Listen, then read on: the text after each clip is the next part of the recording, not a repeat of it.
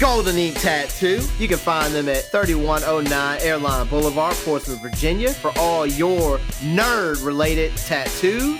Leading the area, that is Miss Denise and her team. If you call over there and you mention Leveling Up Banks, you get 10% off your tattoo. That number is going to be 757-465-1010. Call them today.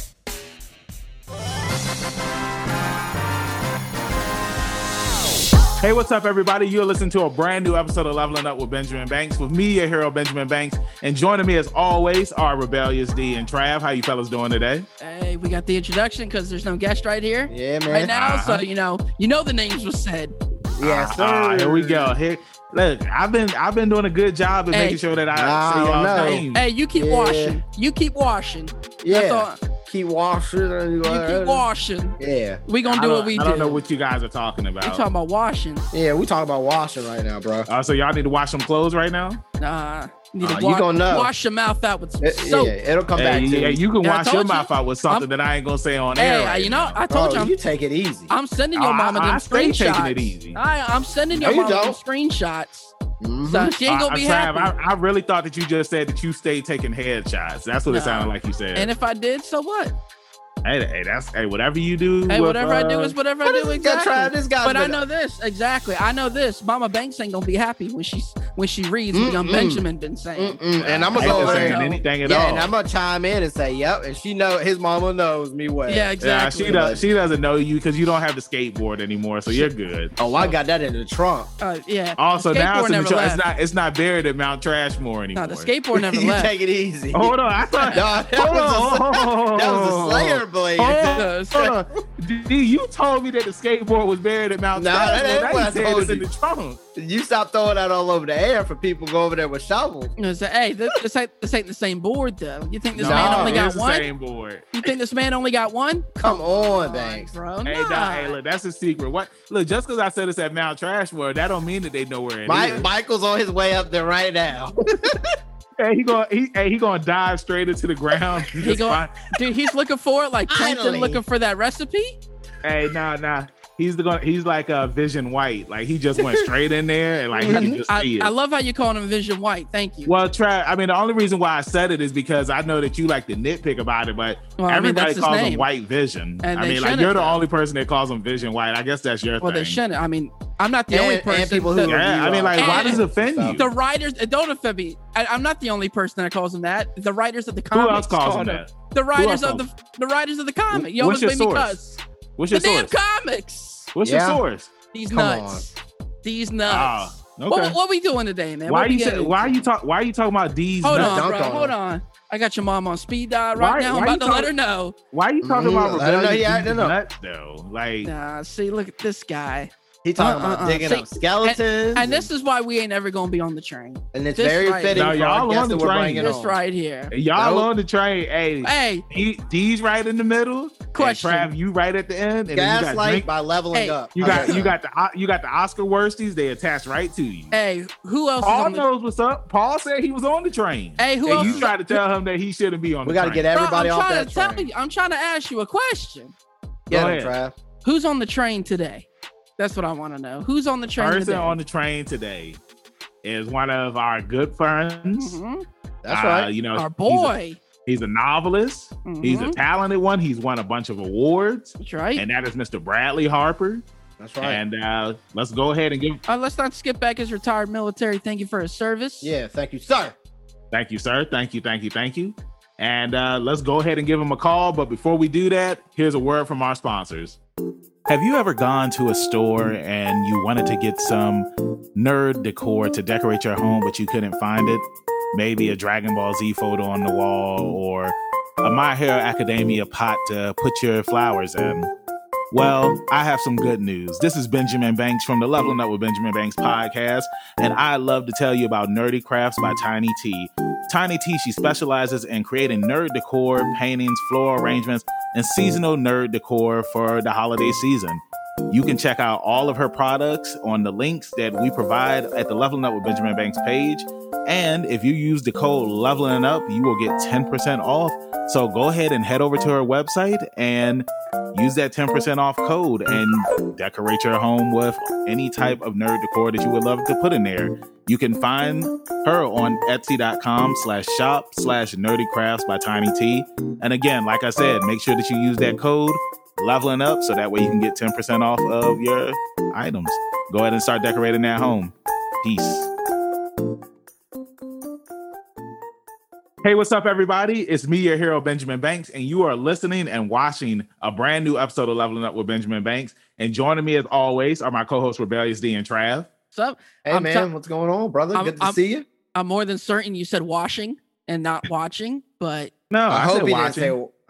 this guy, he messes up one word every intro. No, I know. I said watching. Washing.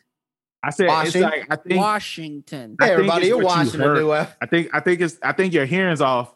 That's what I think it is. And Trav, you have the ear, so I'm surprised. I got the ear. It's never off, baby. It's never off. I'm surprised. But hey, joining us on today's episode is novelist Bradley Harper. How you doing today, Brad?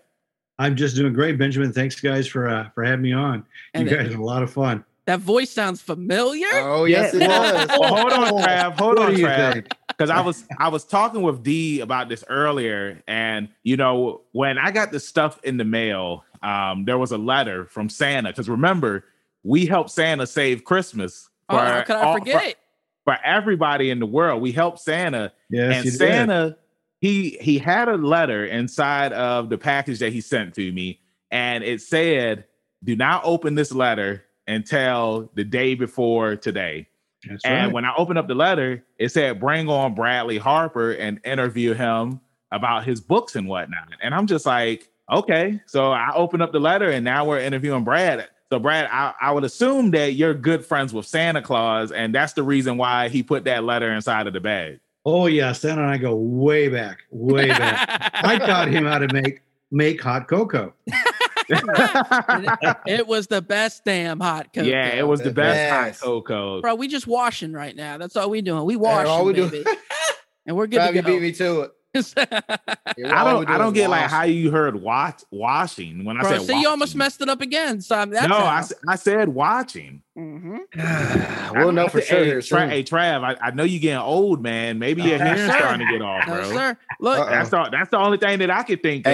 Take it easy. He's got the ear, bro. Exactly. And D, how many times does he deny that he did something, and then you and I got to be like, wait till the playback? Look at him. That's why y'all just like to piggyback off each other. He's sweating. Look at him. And that ain't no smudge.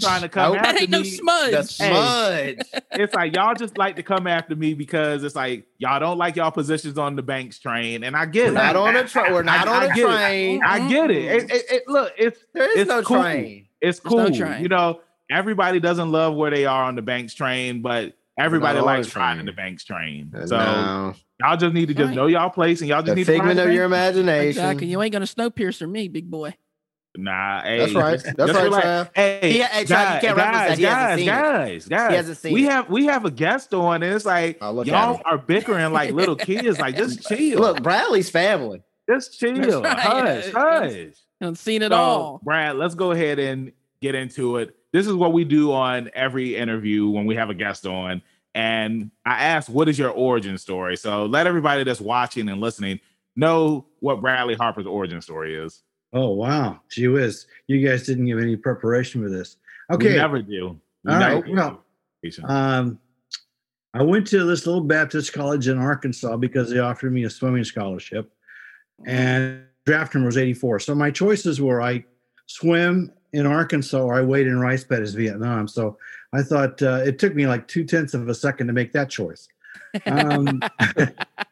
So anyway, one day my dad says, son, your scholarship only pays, so much and I can't pay the rest. So you're going to have to join the Army. So I said, okay, thanks, Dad.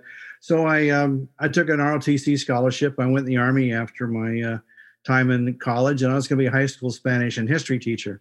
And one day I'm going on sick call, and the doctor that sees me is such a jerk. I was going to, in Spanish, they say un payaso, a clown. And so I call home, tell my wife, said, if that guy can make it to medical school, I think I can. So I did my 4 years. I got GI Bill out of it. So I went back 3 semesters, all the math, biology, and chemistry I could cram in my head. Got accepted to medical school at the military med school in Bethesda, Maryland. Came in the Army as a doctor. Did 37 years altogether. Wow. And had a lot of fun. Yeah, 37 years, 4 months, and 9 days. Said I couldn't find honest work, so I just stayed in the Army. I love travel. I got command in Bosnia, at Fort Lee, in Puerto Rico, and in Vicenza, Italy. I had 7 years in Italy, mostly in Heidelberg, and the time in Vicenza. I was in Turkey for a year and a half, Puerto Rico for 15 months, traveled all over Central South America. At one point, I was the command surgeon for Army South, which is the Army part of Southern Command. And the FARC had a $1.5 million bounty on my head, alive, as a hostage. Whenever I tell anybody that, I always want to make sure before we part company, they understand that offer is no longer valid. Right. Yeah. That's right. Okay. I was about to come up to you. Sorry? I said I was about to come up there and get it, man. See, yeah, you can probably pick me up and carry me down to Columbia. Yeah. Mm-hmm. So anyway, I did my time, got out, and told my wife I'm never working another day in my life. So we traveled around a little bit, and after about 15 months, I said, this has been a lot of fun, but I don't want to spend the rest of my life in a buffet line on some cruise ship. I got to do something. So I had written a fan letter to this writer named Mary Roach. She writes a lot of nonfiction, and she wrote me back and said, "Oh, thank you very much." And I mentioned I was a retired Army pathologist, and she said, "Do you have any ideas for my next book?" And so I said, "Well, yeah. As a matter of fact, I know a lot of people in the research community in the military." So one thing led to another. She wrote a book called Grunt, and I, took her around, introduced her to a lot of people, got her, in the community. And so she wrote a really nice acknowledgement, saying what I had done for her. And I looked at how she took the information and made a book out of it. Said, I could do that.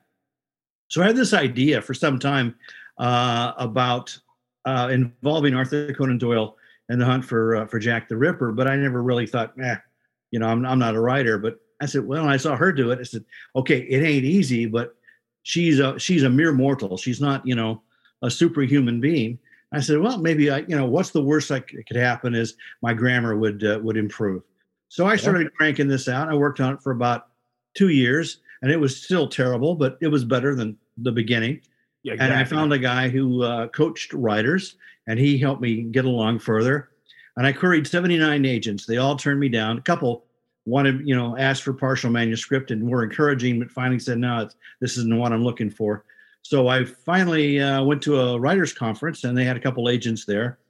And long story short, one of them gave me a shot, made some suggestions. I listened to her. I made the changes. She liked it so much, she signed me on. So she puts the book out to bid, and 5 publishers jump on it. They're all interested in the story. And one says, well, what's his second book? And so I didn't have an idea. I kind of had an idea for a second book, maybe. I mean, hell, I just wrote one. Yeah. So I said, well, I kind of have an idea. And so 45 minutes, I made up this, can I say bullshit? Yeah. Okay. Hey, you already said it. Kind of bullshit idea. I says, well, I think this is what the book is going to be about. And so I sent them the synopsis that I wrote in 45 minutes. The acquiring editor liked that as well. So he offered me a 2-book deal, and it was pretty sweet, I must admit, for a guy who never published anything before. So my agent, liked it so much, she did what they call a preempt. It was supposed to be out for 4 weeks. We got this great deal in 2.5, and with my permission, we shut it off, and we took the 2-book deal. The first book, to my surprise, was a finalist for the Edgar Award for Best First Novel by an American. It won the Silver Falchion Award at Killer Nashville for Best Mystery. And the second book that I just kind of on the fly thought up an idea won the Silver Falchion the next year for Best Suspense and Book of the Year. Hell yeah. Yeah. Congrats. So, nice. I love that. That's awesome, man. It's always a good feeling when you start like your path in something that you want to do and you win an award for it. Because I know when I got into professional wrestling, my first year in, I had won 3 awards. It was two award shows for the here in the area, and I had won best newcomer of the year and best student of the year at the other place. And it was just awesome because it's like when you step your foot into something that you want to do, you don't expect that you're going to win awards and stuff like that because you feel like that you may not be good enough or you may feel that it's just like you're just okay. But when you get those votes, like it's definitely like a good pat on the back because it's like it's something that you don't expect. But I will say that, when some people win awards and whatnot, it can kind of go to their heads and then they get the egos and whatnot. But Brad, you're a good person. And it's just like, that's just how it is. Hey, it's sometimes like, you win. Be humble. Well, thank you. Right. Yeah. You're welcome. I think too, real quick, Mr. Brad, I think that another thing is to do it for the right reasons. Whenever you do it, like you're passionate about what you wrote, well, at least the first novel. Oh, yeah. And and I think that's a big part of why you succeeded, man. Absolutely. Congrats. Kudos. Thank you. Thank you. And of course, you're also talking to award winner. I did win best group in Virginia for my old group back in the day. So, nice. I had that award on the wall. Yeah. And we're all award winners there. Give us and I won Leveling Up's best looking award. Yeah, sure. So here I am. That was pretty tough competition too. It's pretty stiff in here. Hey. Yeah. Okay. So, people ask me, do I get nervous? And I said, not really. I dabble in philosophy and, in Buddhism, they really talk about focus on the process and the outcome will take care of itself, Mm-hmm. So all I do is, and like you said, I love telling a good story. Yep. And initially I was having trouble with the mechanics of writing a book. I said, I'm writing a book. And I was really struggling. And one day I realized I'm not writing a book. I'm telling a story. Mm-hmm. I'm telling it through a book. But if I focus on the story, not the mechanics of, the chapter length or whatever, exactly, then that'll take care of itself over time, and exactly. So the first book took me 3 years. The second book, I had the first draft done in 6 weeks. Nice. Wow. Nice. I really wrote it about 6 more times, but I had a good solid first draft in 6 weeks. Nice. So I wanted to talk about A Knife in the Fog because I love the story that's being told in it where you have author Conan Doyle and he encounters Jack the Ripper. And I always feel like, now let me ask you this. Do you watch anime by any chance, Brad? Oh, yeah. So my daughters kind of made me do that when they were growing up. That's why I'm somewhat familiar with it. Have you ever heard of this anime called JoJo's Bizarre Adventure? No, I haven't. Okay. Thank God. In JoJo's Bizarre Adventure, and I'm a JoJo nerd. I talk about it on almost every episode and review. Jack the Ripper, he makes an appearance up there. And I always feel like it's very interesting where you see Jack the Ripper in like certain shows and certain animes and, how people deal with him. You know what I'm saying? So I thought it was cool that, you went with this route with your book, A Knife in the Fog, where it's like, at first it's like, I thought it was Sherlock Holmes, but this, it's the author of Sherlock Holmes, Conan Doyle, and he goes to London and he encounters Jack the Ripper. So like, what was the thought process of coming up with this story? Well, I started reading Sherlock Holmes at the age of 13. I lived on the edge of town in Tulsa, Oklahoma, and I was always a real, book nerd. I always had a book in my hand. So the summertime when school was out, I couldn't get to the school library. So there's a bookmobile that parked on the edge of town. I remember those. One day a week. So I get on my bicycle with the big wire basket in front, and I'd ride the 5 miles to the bookmobile. Wow. And I could only check out 4 books a week. Mm-hmm. So one day I'm at the bookmobile, and there's this really thick book, and it's the entire canon of Sherlock Holmes. Wow. I said, well, that should last me more than a day. Well, it took me 2 weeks. I read the entire canon in one big gulp in 2 weeks, and I cried when I read the last story because that was the last story. There weren't any more. And then 73, when I was in college, just about the time I graduated, Nicholas Meyer wrote the 7% Solution, which was a Sherlock Holmes story where he works with Sigmund Freud to overcome his opium addiction. And again, just blew me away. And that's the first time I thought, wow, somebody besides Conan Doyle can write a Sherlock Holmes story. Turned out a lot of people have, but that was the first one that I was aware of. Yeah. So anyway, after retired, one day I'm in Wikipedia, which is my holy sacrament, and and I read that there was a 4-year gap between the first Holmes story, Study in Scarlet, written in 1886, came out in 87, and the second story was The Sign of Four in 1890. So there was a 4-year gap between when he wrote it, and 3-year gap from publication to publication. And in the middle of that was Jack the Ripper. And anyway, when Doyle wrote the first story, he only got £25, which is less than he would get for a short story he wrote for boys magazines. And they demanded he give up full copyright. And this is after like 6 months of going to all these different publishers, all said, this stinks, this is ridiculous, we don't want it. And this one publisher only bought it because his wife said, oh, this is a good story, you should buy it. So just to make her happy, he gave Doyle an insultingly low price, hoping he would turn him down. But Doyle was tired of it by the time he just sold it for whatever the guy would pay him, and said, well, that was a waste of time. I'll never write another crime story. And he turned to historical fiction. Mm-hmm. So I thought of involving Doyle in the hunt for Jack the Ripper to explain why, based on his experiences, why Doyle would return to writing about the great detective and why the Ripper suddenly started and suddenly stopped without knowingly being caught. So that was my whole concept for the story. And it just kind of grew and grew and grew. I thought, as you know, one of my major characters is Margaret Harkness. Mm-hmm. She was a real person. Mm. She was a suffragette and she was a social reformer. And she wrote about the working poor of London. And at one point during the Ripper murders, she was living in Whitechapel where the murders happened because she wrote about the working poor and she wanted to live like her characters. So I thought I would involve her as a minor character to serve as Doyle's initial guide and to kind of show the status of women at the time, because she primarily published in the name of John Law because she could barely give her books away with her own, female name. Yeah. So she published mostly under John Law. So I thought I'll stick her in there. And something happened when I put her on the page. They talk about the characters taking over, but she has this voice. And finally, when it was all said and done, I looked at that. And the third character I have, major character, is Professor Joseph Bell, who was Doyle's professor of surgery when he was a medical student. And in fact, Bell was the inspiration for the character of Sherlock Holmes. And in real life, Bell was involved in some forensic investigations. Mm-hmm. So afterwards, it was all said and done, I realized I'd taken Bell, Doyle, and Margaret, and I'd given each of them one aspect of the human personality. Doyle is pure ego. Ego meaning, it's like a 5-year-old. The world has certain rules. The peas don't touch the carrots. You eat things in a certain way, and that's just how the world works.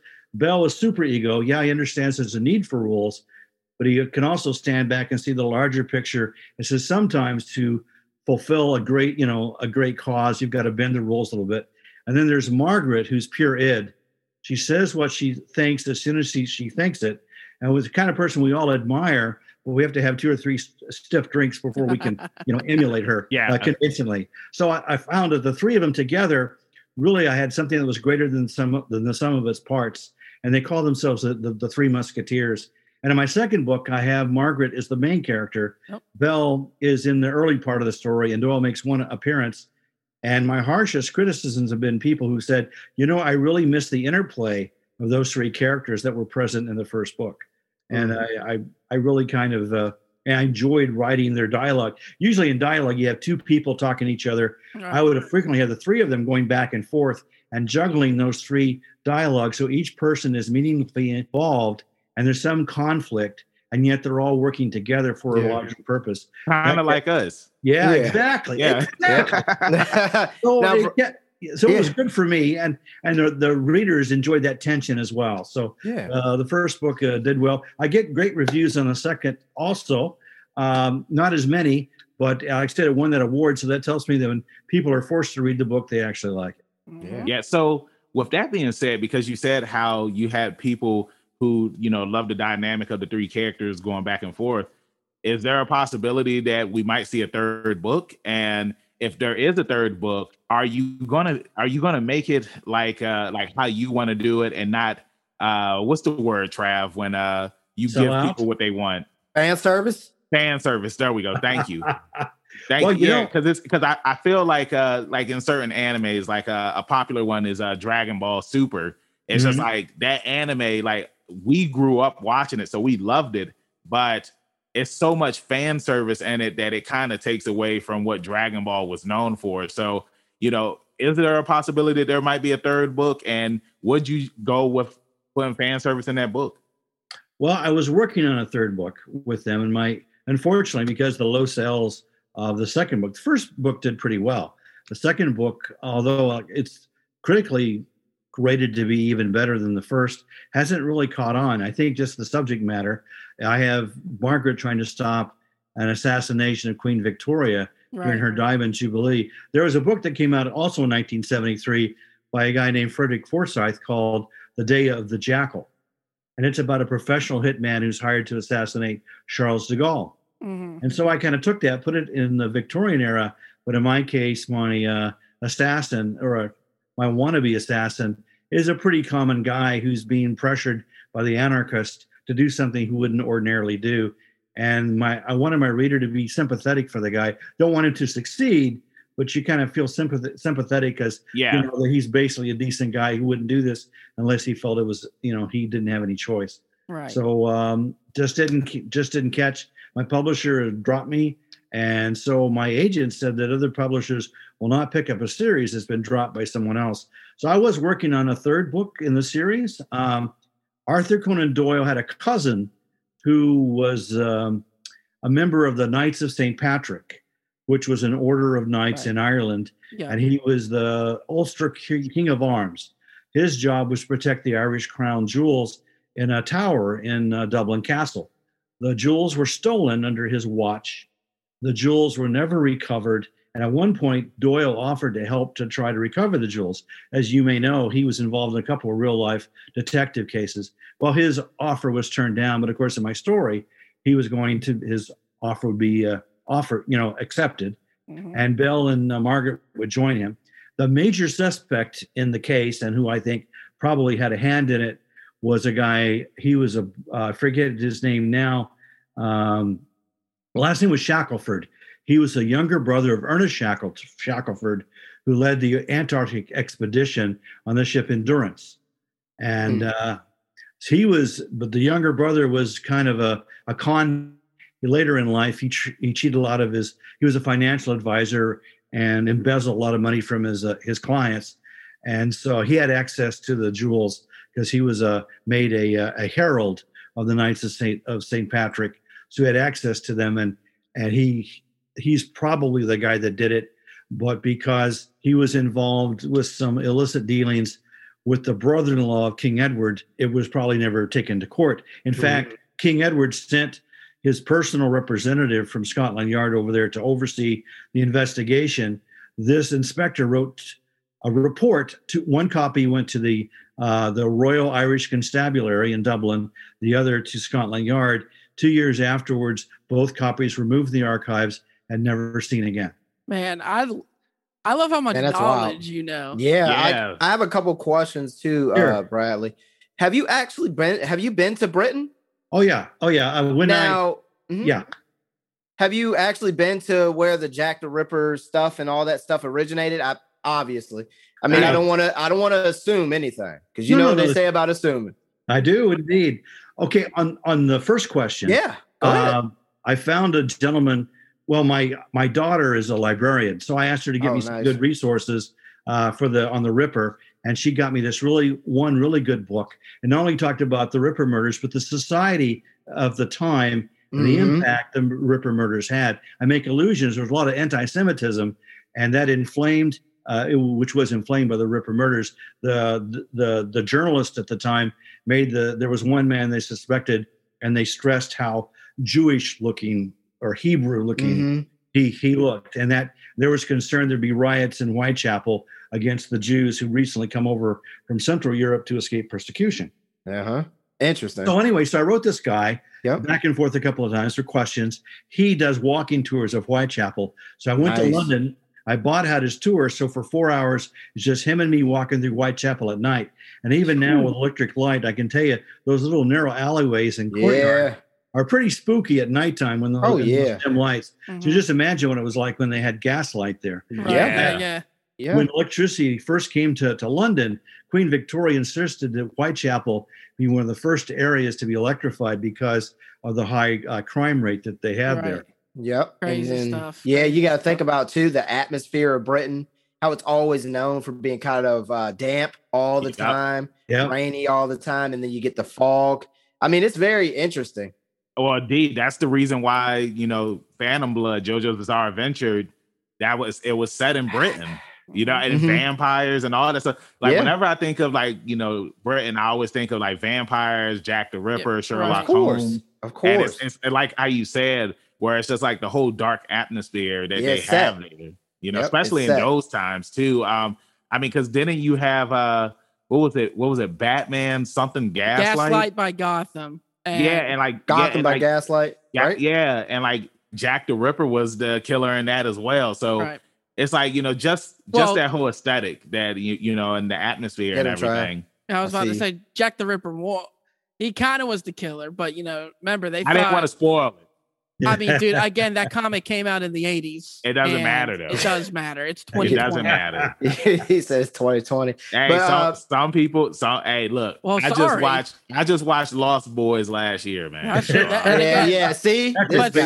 But sir, that's on you?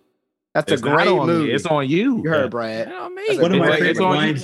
Because Trav, I've known you now since, well, look at this guy. Technically, it's on D because I've known D longer. I've known D longer than you. So D, it's like you should have introduced me to that movie. If I had known you were starving for movies, I would have helped you. I know. It's like we used to work together. You know, one of my fault lines in that movie is "Death by Stereo." Right. Death by Stereo. It's a good movie. Yeah. It's a good. I really want to watch cult classic. Yeah. I want to watch the sequels, but everybody's told me not to. Garbage. But you know, going back to Doyle for just a minute. Yes. Sorry, we snowball up here. Times, you know, all the writers, they knew each other. And in fact, Conan Doyle, Bram Stoker, who wrote Dracula, and Barry, who wrote Peter Pan, they were all the same football team at the same time. What? Oh, wow. Yeah. Oh, yeah. That's Doyle wild. was the goalie, and his professional football name was A.C. Smith. Arthur. Yo, I thought you were about to say A.C. Slater. No, but the three of them, they were on a soccer team together. A professional soccer team. That is an amazing story to hear. Thank you. I know, just like a random nugget of man, that is one heck of a nugget. Wow. Well, you know how Doyle got back to writing Holmes, okay? So he wrote the story 4 years ago and was disgusted. And so 1890, he and this Irish poet you may have heard of called Oscar Wilde, they're both invited to dinner by this American magazine publisher named Stoddard. He had a magazine called the Lippincott Monthly.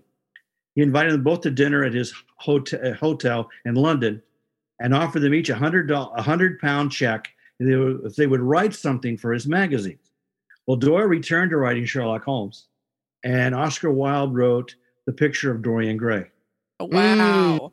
Nice. And if he hadn't had that dinner, Holmes would have stopped with one story, and The Picture of Dorian Gray would never have been written. Yeah. I actually wanted to ask you too, Bradley, while we're talking about kind of classics. What do you know about like the stories of like Alan Quatermain? Quatermain, yeah. Did he actually have books just about that character, like Alan Quatermain? And like, was he an adventurer? Or do you know anything about that? I do know that Doyle wrote Professor Challenger, who was an adventurer. Okay, and he also had this French Brigadier Gerard. Yep. So he did write some other storylines that continue characters. I've seen the movies, Quatermain.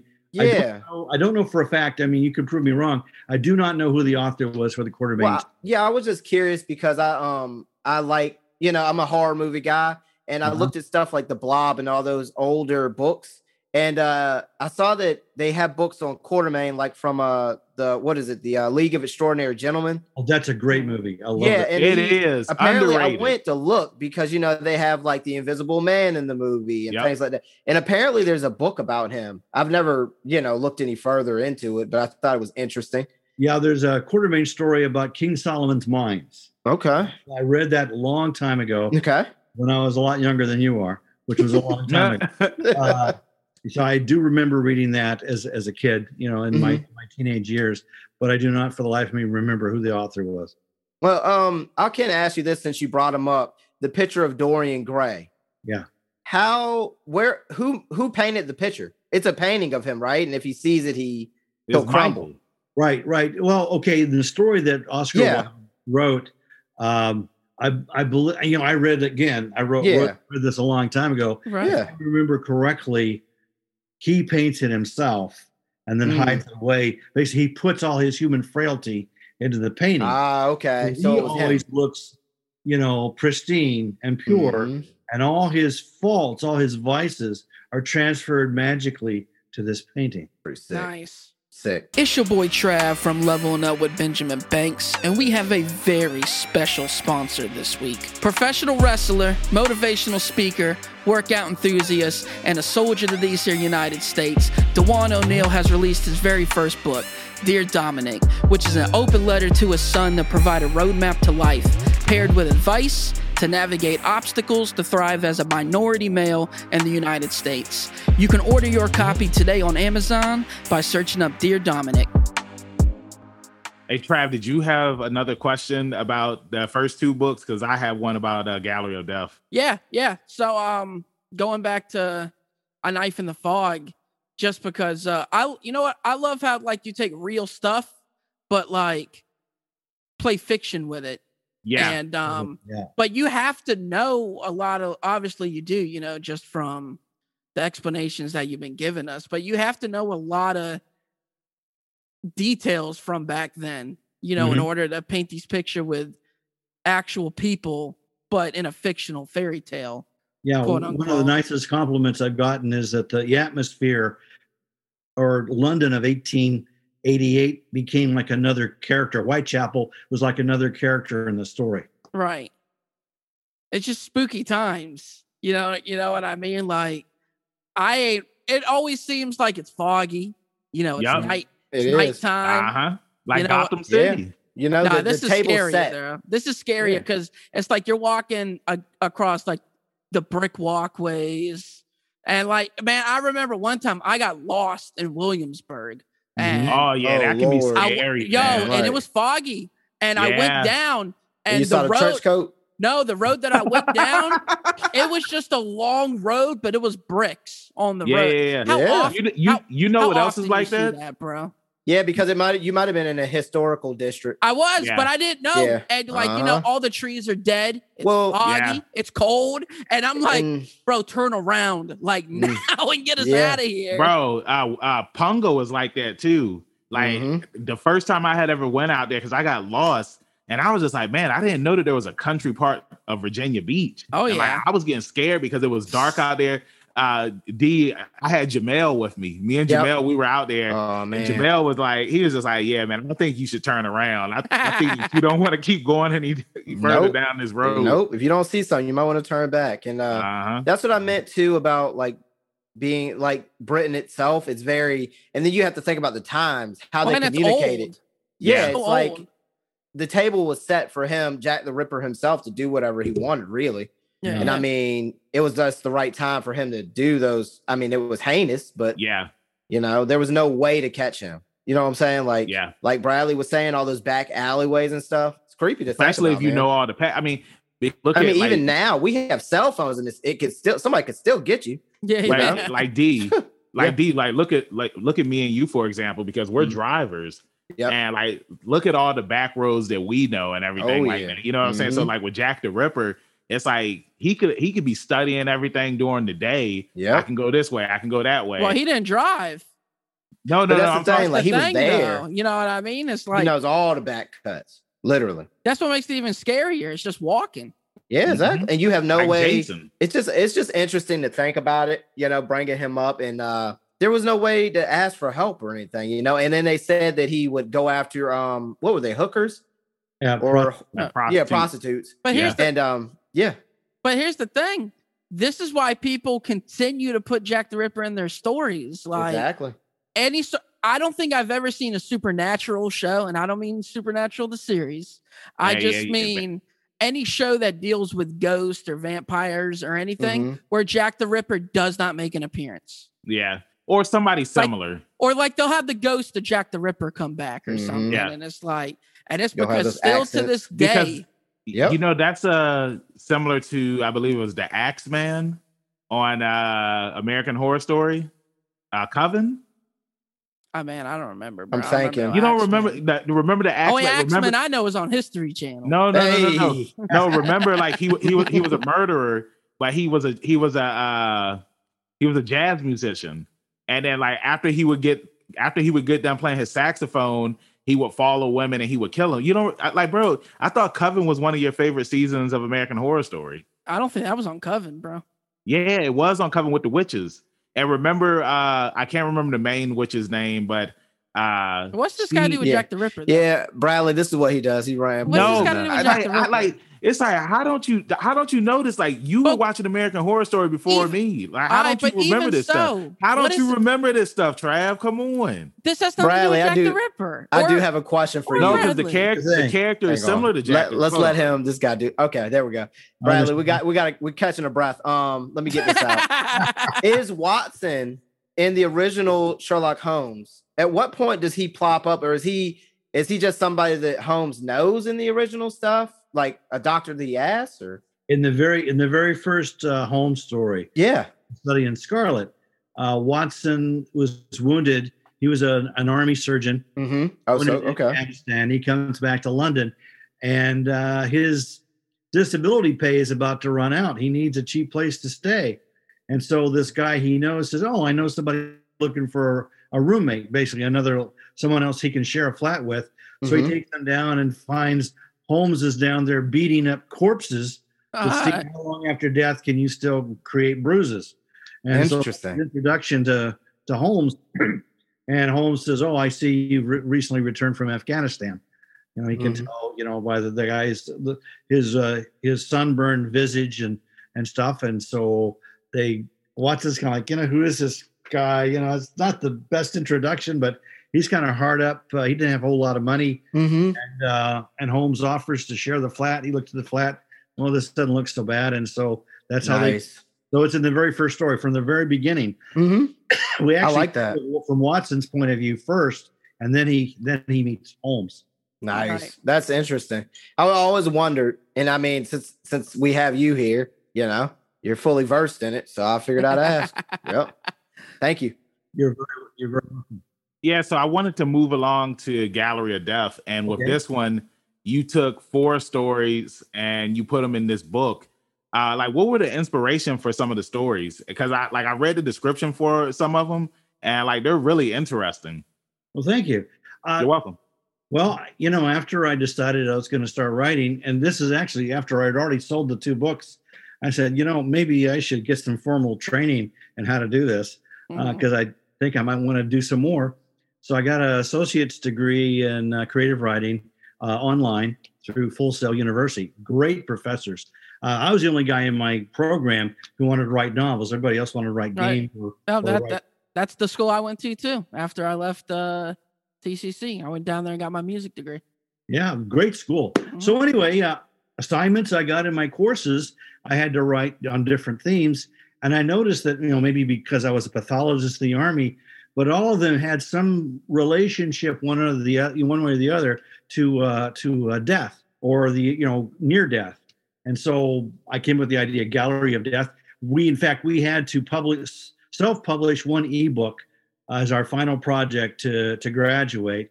And I graduated top of my class. We call it magna cum laude. I forget. Sounds right. Top of my class, but don't get too impressed. There were 3 of us. Everybody else went on to get bachelor's degrees. I stopped at the associates, but I am going on to get a master's, an MFA through Seton Hill, and part of that is there's an optional 1 year abroad. So in September, I'll start a master's of arts and creative writing at Napier University in Edinburgh, Scotland. I'll be living in Scotland for 1 year, and writing away. In fact, my wife, my wife's new video game is looking at apartments for let in Edinburgh. And she found a house for sale that in 1882 had a young medical student who lived in it named Arthur Conan Doyle. Wow. That's wild. A Wow. little Meant bit to out of be. my price range, but it was still pretty cool. If it was for rent, I would have definitely found the ducats to make that happen. Wow. The That's wild. ducats. The dockets. You heard the man. You heard him. Nah, man, that you'll definitely have to come on and Zoom with us again from Scotland, Nah. All right. That would be amazing. guys. Thanks. I thought you was gonna follow it up with Oh, something. bro, I got hey, this is my neck of the woods. I mean, it's just fun having a novelist who's well versed in, Sherlock Holmes and Jack the Ripper. Isn't this fun? I mean, Thank you. I could ramble off questions. I mean, There's something called the halo effect. And you mentioned what I try to do is stay as close to the actual events and people as possible. Mhm. So someone who reads it, who knows the history, say, well, it could have happened like this. Right. Yeah. But the halo effect is if I tell you 3 or 4 things that are absolutely true, and I tell you a fifth thing that's sort of true and sort of not, my little playing with the truth, you're going to tend to believe it because up until now, I've been telling you just as it was. So Right. Yeah. you get that halo effect. But one of the interesting things I found when I was doing the research was that I was watching a TV program called Murder Maps. And it talked about other crimes that happened around the time of Jack the Ripper. And it mentioned that in the 1890 census of London, or of England, if you lived in a small country village outside of London, the population density was about 25 people per acre. If you lived in the West End of London, where the rich people lived, it was 50 people per acre. If you lived in Whitechapel, the population density was like 850 people per acre. Wow. Wow. So it's like a giant anthill. Right. Yep. And for the Ripper to be able to walk along those courtyards and alleyways and kill people at random, at will without being caught, that to me, it just heightened the supernatural skill factor of how he could walk through this teeming humanity and take lives brutally at random. Yeah, Interesting. It's crazy. I mean, just talking about him as a real person and stuff, to me, the more I now that we're actually talking about it, it seems to me like he had to be like a butcher or something. He had to have had something that would make you travel around the city over and over and over again. I don't feel like he was a stationary job. Mm-hmm. It's just like Sweeney Todd, for example, the story, it's like he was in one place and he was just picking people off. Right. But it was like Jack the Ripper had to have he could have been a paper boy. Who knows? Right. Here's the crazy thing though. No, we're never gonna know. So Yeah. you could just ramble off, he could have done this, he could have done this. Yeah, it's just fun to think about. Dude, it's crazy to think about. It's scary. Yeah. Now, Bradley, I just like this where this is right now. How many murders did he commit? Was there a number? We know for sure that there were 5. Okay. They're called the canonical victims. Everyone agrees the same technique. Mhm. I think there was a 6th person. Her name was Martha Tabram, and she was murdered about 3 weeks before the first one that everyone agrees on. Yeah. And I think the Ripper killed her before he really had refined his technique. That's Yeah. wild. She was stabbed multiple times, and her throat was slit. But I think it was like a frenzy, and I think he kind of lost his nerve at one point. And so, but everyone agrees about the 5. Yeah. And it's my theory that Martha was like his first case. And he was learning, but that's just conjecture on my part. Mhm. Yep. What, go ahead. I was gonna say, what is your theories on why it stopped? Well, there are theories moved on to other countries. There were similar killings in Germany and in the United States. Some think he was a sailor. Yeah. So he killed when his ship was in port and then would go away and then come back. Some think that there's one. That's a good thought. Yeah, there was one suspect that people quote who was a Polish artist who was consigned to an insane asylum for the rest of his life. And some people think, and the murder stopped after that. There were no further after his confinement. Mm-hmm. Some people think, and they were very grotesque. And so that's another possibility. But when people ask me who I think the Ripper was or why they stopped, my answer is mystery sells books. Yeah, Right. that's true. That's a damn It's good like answer. people want to know because Yeah. I mean, before we even had this conversation, like it's like I know who Jack the Ripper is, but I'm just finding out like that he never like nobody knows who he really was. Nope. It's always been a mystery because isn't it the same thing for the Zodiac killer? I was gonna say, Yep. it's like that for the Zodiac killer too. So who are some other killers that are like nobody knows who they were besides Jack the Ripper and the Zodiac killer? Does anybody know? The Zodiac Killer, Jack the Ripper. What's the name of that one movie that's based on a shooting? The Town That Dread Sundown. That's another person. They didn't find him either. I don't think they caught him. What was it? I think it was like in the course of like a week or a weekend. Guy was killing people, and I don't think they caught him either. They had speculations around people in the town who they thought was doing it, obviously, but they never caught that person either. Well, this brings me to my next question then, Bradley. Is it the mystery? Is it like killer mysteries that you're really into? Or is Jack the Ripper just kind of your thing only because you grew up reading Sherlock and the time era and like that particular time era and location so happens to be of interest to you? Okay, I am a novelist. Right. I tell lies, but I use my lies to reveal truths. And my focus in the story, I wanted to be very careful not to make the Ripper to be any way, shape, or form to titillate. He did terrible things, and I introduced the reader to one of his victims before she's killed, so that her death really has meaning when it happens. I didn't want his victims to be props to make this guy famous. Every story, every good story, there's the superficial story. I tell about how Doyle and Belle and Margaret, deal with the challenges of determining who Jack the Ripper is and bringing him to some form of justice. There was of course, the subtext is that Doyle he was a middle-class guy. He came from a poor family, in fact, but then worked his way up to be respectable middle class. And he had never had any dealing with the poor of Whitechapel, that social class. And I think people, they say there's no saint like an old sinner.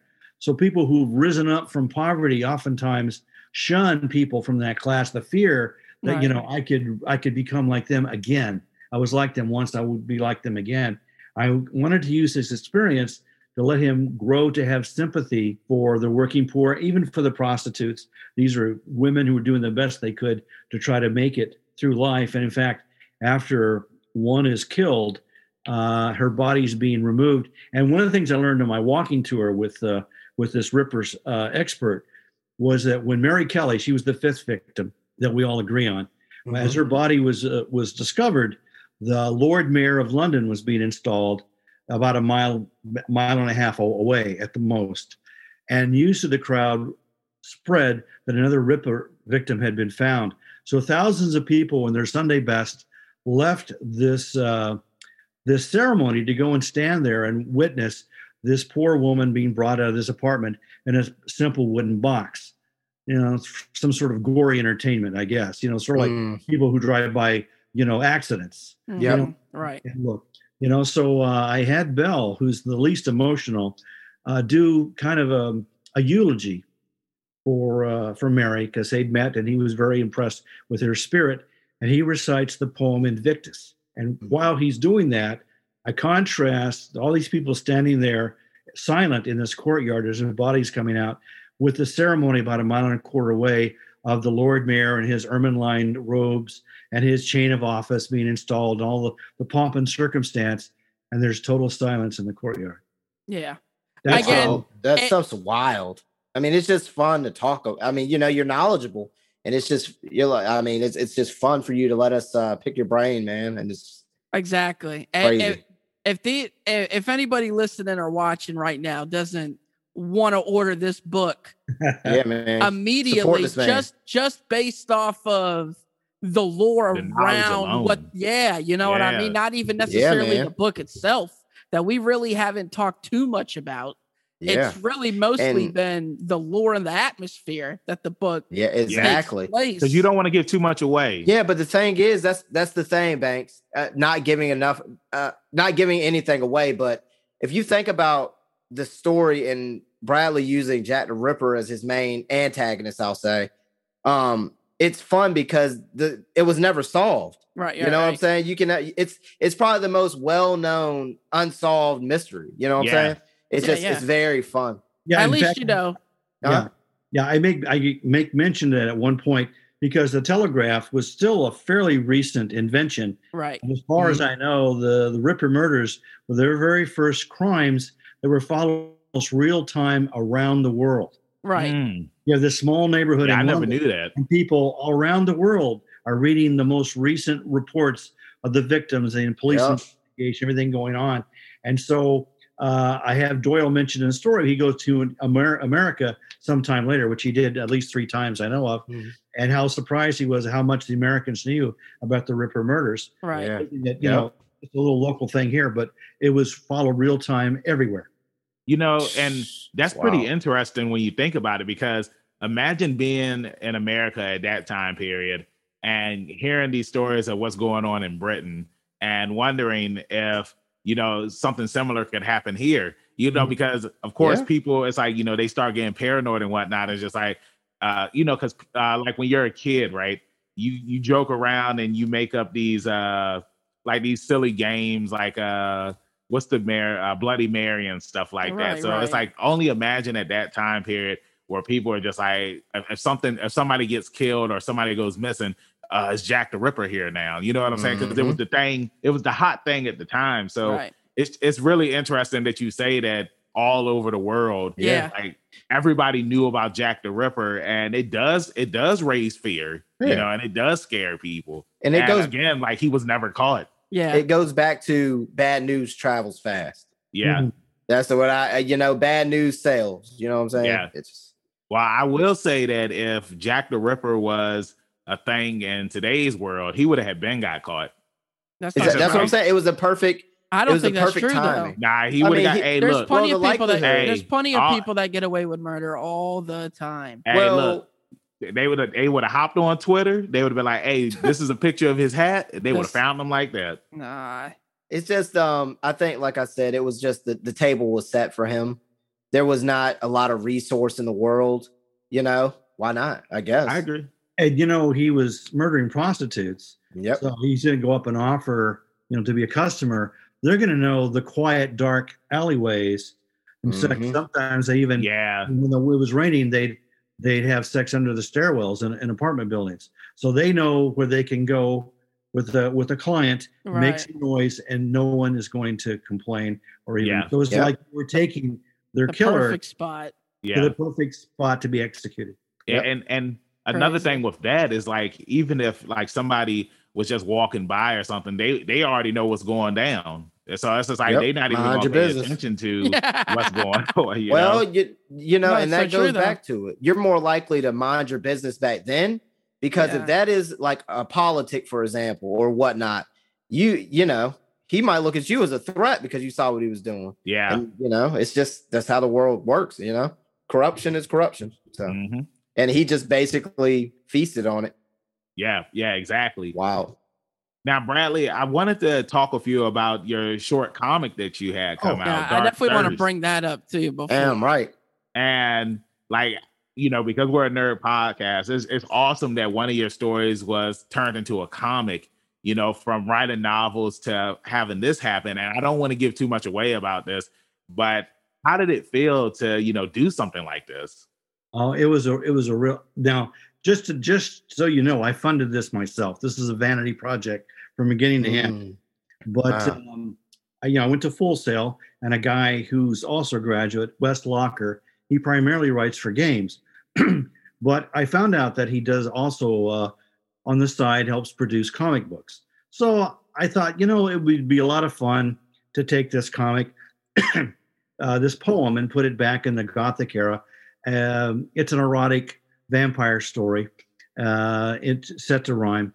And so he knew a guy with a from Romania, who's a fantastic illustrator. And so he sent me some test panels, and I loved them. So I said, well, let's do this. So Wes did all the lettering, and this other guy did the illustrations. I paid someone else to do the coloring for the front, and then I used Kablam Comics, and they printed me out 100 of them, and I could go back and order more anytime I want. And it's something I figured this will help me to get into comic cons. Mm-hmm. Yeah. You know, go in and sell it for a couple bucks. And it's, oh, by the way, I've got these novels, but if I just came in with you market yourself. Yeah. So it's kind of a marketing thing. And I enjoyed it. It was a lot of fun. And you guys are nerds, so I thought you might enjoy it. I loved it. Did I ever? Yeah, it was a good story. Like, it's definitely because like I don't want to give too much away, but like when you read it and when you see what happens, you're just like, wow, you know what I'm saying? Mm-hmm. So it's and for it to be a short story too, like I feel like you get your money's worth when you read this thing. And as honestly, I would love to have a sequel to it. I don't know. How did you guys feel about it? Come on. Well, so, and again, this has nothing to do with me liking it or not liking it. I don't want to see a sequel. What I want to see is more stuff like this, though, because even though Banks is calling it a short story, I don't look at it as a short story. It's a poem.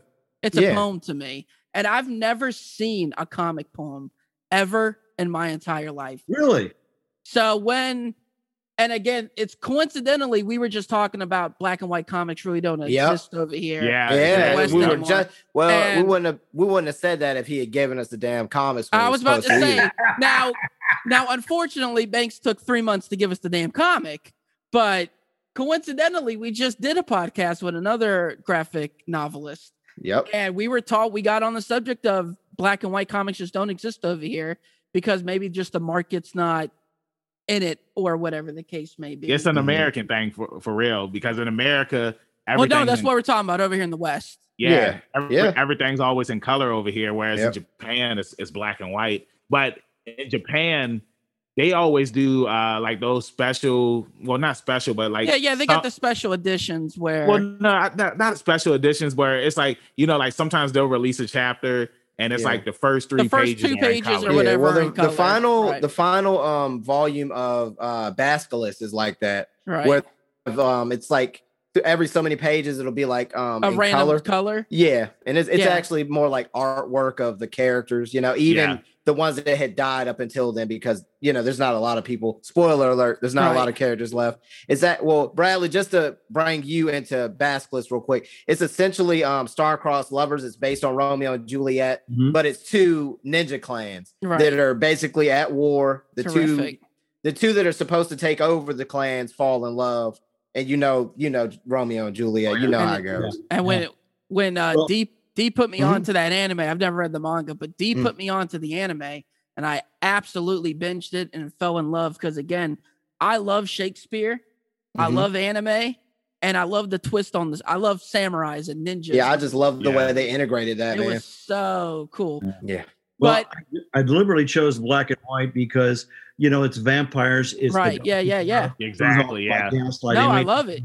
I just thought it set the right tone for the story. Great choice. Oh yeah. And that's why we didn't get this, recording wise, but after I read it, I immediately grabbed my Edgar Allan Poe book and I was like, I'm telling you, this guy's in Edgar Allan Poe, because it had Edgar Allan Poe vibes all over it. It was such a Poe poem, if you will. And I absolutely really loved the comic. I read it twice. Mm-hmm. When I was reading it, just to have those kind of the horror aspect to the story, it reminded me of Tales from the Crypt used to have comic books back in the day. And it was just that's where it just took my mind. I was like, this is so cool to be reading something that's not action based. And we got to say, it's a very good gear shift for me to be reading something at a different speed and pace from the typical, I guess. Yeah. Well, thank you. That's quite a compliment. I like British movies because British movies don't have a very big budget. Right. Mm-hmm. So they have to have a really good story. They can't hide it. They can't hide a weak story with a lot of special effects and car chases. They have to tell a good story. And so I really like them. They're lean and they're just very, very thoughtful. Yeah. Right. So Thanks. I do. Yeah. Do you have Wow. do you have a BBC subscription? I do. Yeah. Nice. So now I wanted to move along to your next project that you're working on, the Yo-Yo Man. And I remember when you had put the post up on Facebook and we were talking about it, and I was just like, I would love to check it out so that way we could talk about it on this episode. And coincidentally, we just talked about time travel too. Exactly. We just talked about time travel too. So, without giving too much away, what was the thought process going into this story? Well, I actually had this idea for this story 30 years ago. And on a whim, I wrote it down. I sent it to Analog, and it was absolutely terrible because I had no experience writing. My mother remarried to a guy who's a physicist, and now my son-in-law is a physicist. So although, I got through one semester of chemistry with an A and ran away as fast as I could before I had to take a second semester. I did take some physics as I was taking pre-med.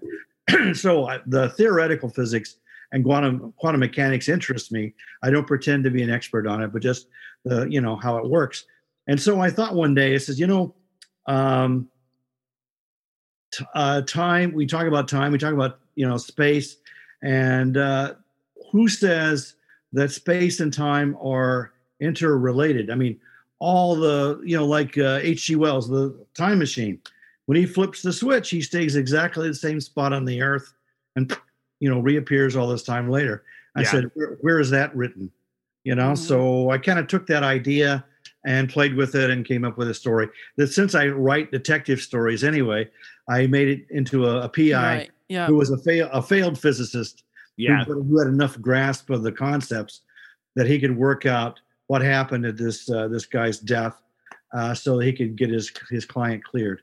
And that's how it happened. Man, I loved it. Yeah, well, I'll say, man, like, I enjoyed the story, especially, when it got towards the end. And I was telling, I believe it was Trav. I was telling them that when I was reading this story, because we talk on social media and whatnot, Brad, it's just like, it felt like you were the character in the story. Trav, did you feel that way when you was reading it? No, not necessarily. D? Yes, he's like, I could see where you're coming from. It just depends on the type of writer, it just depends on the author. It was you. I was talking to you about this, D. I'm sorry, Trav. Yeah. I knew you had spoke to me, but maybe you spoke to Trav. I mean, you're not, we're not exclusive, Yeah. Well, because I had this story bouncing around my head for 30 years, I can tell you I wrote the whole thing. It's 4,900 words. I wrote it in 4 hours. Wow. Holy cow. I tweaked it like 3 times, and I said, that's it. I submitted it, and we'll see what happens. But It was fun to write. Oh, yeah. It's fun to read. No, it was, thank you for, allowing us to even read it, before it becomes privy to the public. I love how just intelligent you are, man. It's like, he's knowledgeable, bro. Yeah. That's why I was like, who the hell else am I going to talk to who knows more about Jack the Ripper? You know what I'm saying? True. Like, this is why you got to. I mean, you got Michael, but yeah. Yikes, Michael. Oh yeah, Brad. Brad knows who Michael is. Yeah, he knows who Michael is. About Michael. Hey, he thought Michael was you, though. Yeah. Oh, Thanks. Easy now. No. What are you talking about, Trav? Oh, you know what I'm talking about. Yeah. No, I don't. What are you Here talking he about? is, Trav. It'll have to be a conversation with Brad off air. I don't want to include the listeners in on that. Yeah, because it's like, He's this sleep over there, Trav. I don't know what he's doing. I'm saying because you saying that it's been like that since the first sentence when he messed up. No. So because just say, like, why would you say that Brad knows who Michael is? Where's your comic at? It's in the room. Where's your comic at? It's in the room. Hey, exactly. I can get I'm in my podcast exactly. room. My comic. I'm in my podcast room. My comic is in my bedroom. Yeah, I keep all my comics in my bedroom. I'm sure. Well, Brad, since we basically covered all our bases with your writings, I just wanted to ask you, what are your thoughts on Dick Tracy and things like that? Well, you're a lot older than us, so I can. Thanks. Yeah, Dang, D. Like, you just have to put it out there like that. What? I was a faithful reader, follower of Dick Tracy as a kid, And I remember that magic watch he had where he could talk. Yeah. Uh-huh. Oh, he got cell phones, you know. Well before the Power Rangers. Oh, Yep. yeah. Oh, he beat him there. If you ever saw the movie with Warren Beatty, you look at this color scheme. Mhm. The cinematographer deliberately chose colors to look like it just come right. You stepped right off the pages of the comic strip. You know, the Sunday Funnies. You know, they had those bright yellows and greens and blues, just like what you see in the illustrated comic strips. And I didn't catch it at the time, but later on I thought, oh wow, that is so cool. Yeah. I was just curious. Did anybody else have a question? Banks? Go to Trav and come back to me. Yeah, I mean, Okay.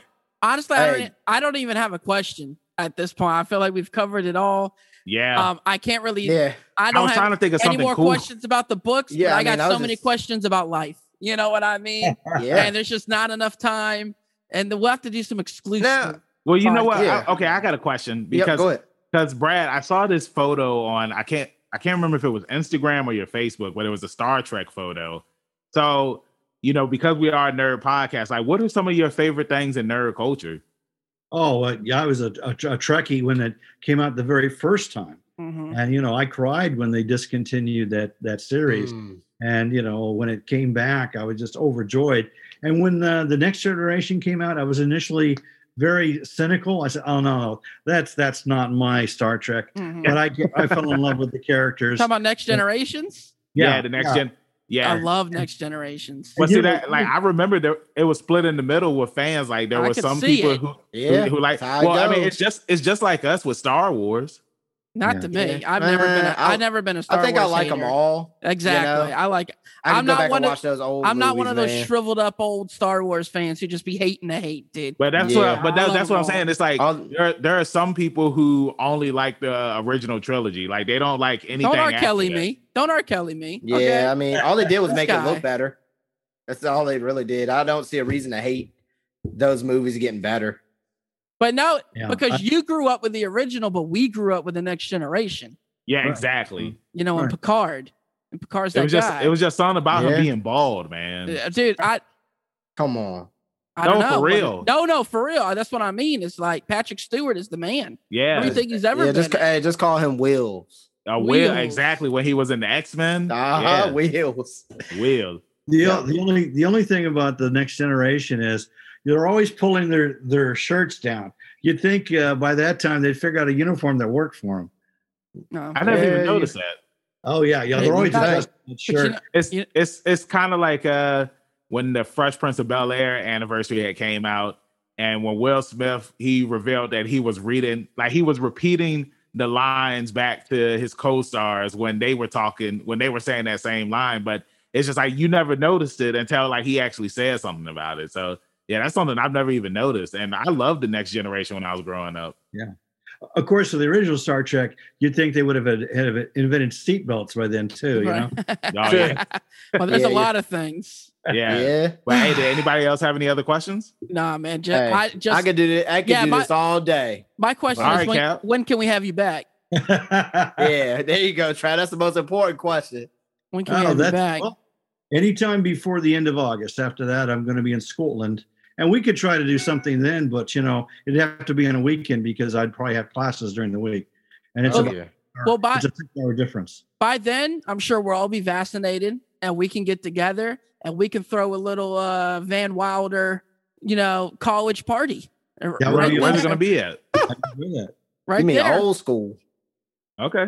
Can we all have We'll pipes bring too? the kegs over the. Hey, can we Brad- all have pipes? Pipes. You can. Oh, the This pipes. dude, Trav, come. Hey, are you Hey, hold tired, on. man? No, because you know what it is? I'll bring the fine Irish whiskey. All right. Mm. Bradley knows what I'm talking about right Yeah. now. I do. I'll bring the fine Irish whiskey. And Trev, so you would know why whiskey was invented then? No. So the Irish wouldn't take over the world. Oh. Oh. Hey, hey, and with that being And with said, that- Yeah, Bradley. I was about to say, man, he must be a killer to do bonfires and let him tell stories. uh-huh, God. Could you tell the imagine? ghost stories and everything. Oh man. I'd be Ah. sitting there googly eyed just. Yeah, man, that'd be amazing. With Yep. marshmallows, making s'mores. S'mores. We did it Uh-huh. last night. That hot cocoa? Mhm. Mhm. uh-huh. But hey, with that being said, Brad, thank you for joining us on the new episode of Leveling Up with Benjamin Banks. Let everybody in social media land know where they can find Bradley Harper at. Thank you very much, guys. It was a lot of fun. Where they gonna find you at, Brad? Come on, you gotta hit him with the I like that one. I like that one. Yeah. So my website is www.bharperauthor.com, and you can find me on Amazon. I've got an author page on Amazon as well. And if you find Bradley Harper Author on Facebook, you can sign up for this newsletter, or also on my website. I do one newsletter a month because I'm lazy, and you don't want to hear from me that often anyway. And I talk about my books. I talk about projects I'm working on, and right now the first book, A Knife in the Fog, is being pitched in Hollywood. Nice. Fell in love with it, and he's trying to get a TV series deal. And my agency is reaching out to Emma Watson from, the Harry Potter movies. Oh, yeah, we know her. Hey, to read the book and put her, her stamp of approval on the project, saying she would go with it if it was offered to her. See, now I'm Bradley's boy, so I was already privy to that information. Just to let y'all know. Oh, okay. All right, child. I mean, me and you been riding together, so yeah, all right. I like that. So we'll see what happens. Yeah, we will. We wish you the best of luck. Yeah, man. Yeah. I know that if it gets put into the right hands, it'll be something special. Thank you very much. We'll talk with our people, Brad. All right. Yeah, hey, we'll reach out for. We'll reach out the wheels. Let them know. Yeah. All right, guys. Take care. Take care. Bye, Brad. Thanks again, man. Man, he was such a knowledgeable guest. Like, I'm happy that we finally had him up here, man. It's like I enjoyed that we talked about his books and whatnot, but I enjoyed more just talking about like the I think I just enjoy him as a person. Yeah, like just Jack like, the Ripper and stuff. Like, I felt like I learned so much from this episode because, again, like I said, I didn't know that Jack the Ripper never got caught. I never knew that. Yeah, that's weird that you didn't know didn't? that, though. No, Yeah, I dude. never That's knew very that. weird. Another one, Banks, like I mentioned on there, the town that dreads sundown Right. Yeah. is a story about another killer who got away. They never found out who it was. Zodiac, that was the Zodiac killer. There's a bunch of them. Zodiac killer. But like Trav, I'm mad that you didn't remember the guy that I was talking about from The American Axeman? Horror Story. Or whatever. Bro, I'm not gonna. Coven It was cool. the Axeman, the actor that plays But him. when did is, Coven come out? When bro, did that like, season come out? 2014? Okay. 2013. Man, that's a stretch, brother. But I the literally act- haven't seen it since. That's what but I'm it's- saying. Okay, remember the guy who played what was his name in X-Men Origins? The one that gave Wolverine the adamantium. I don't What know was- his name, Wil- but I William know what Stryker. you're talking about. William Okay. Stryker. Oh, I thought you were talking about okay. the actor. The actor Yeah. who played William Stryker, he played the Uh-huh. Axeman in American Stryker. Horror Story Coven. They Yeah. dropped the ball on Stryker, didn't Yeah, they? what a douchebag. Yeah. As a yeah, character, what a shitty person. Yeah. Dang, D. Hey, chill with the language, Hey, man. nah, that Hey, one. cut it. Hey, cut it, Playboy. Yeah. Oh, okay, Edit it. okay. Cut But it. hey, anyway, like I said, Blurt good it out. episode.